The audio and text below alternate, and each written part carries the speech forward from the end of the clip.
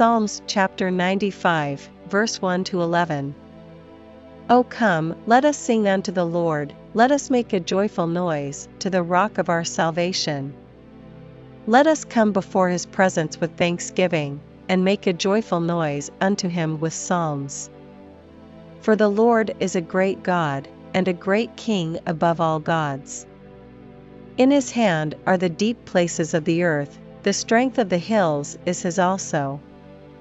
The sea is his, and he made it, and his hands formed the dry land. O come, let us worship and bow down, let us kneel before the Lord our Maker.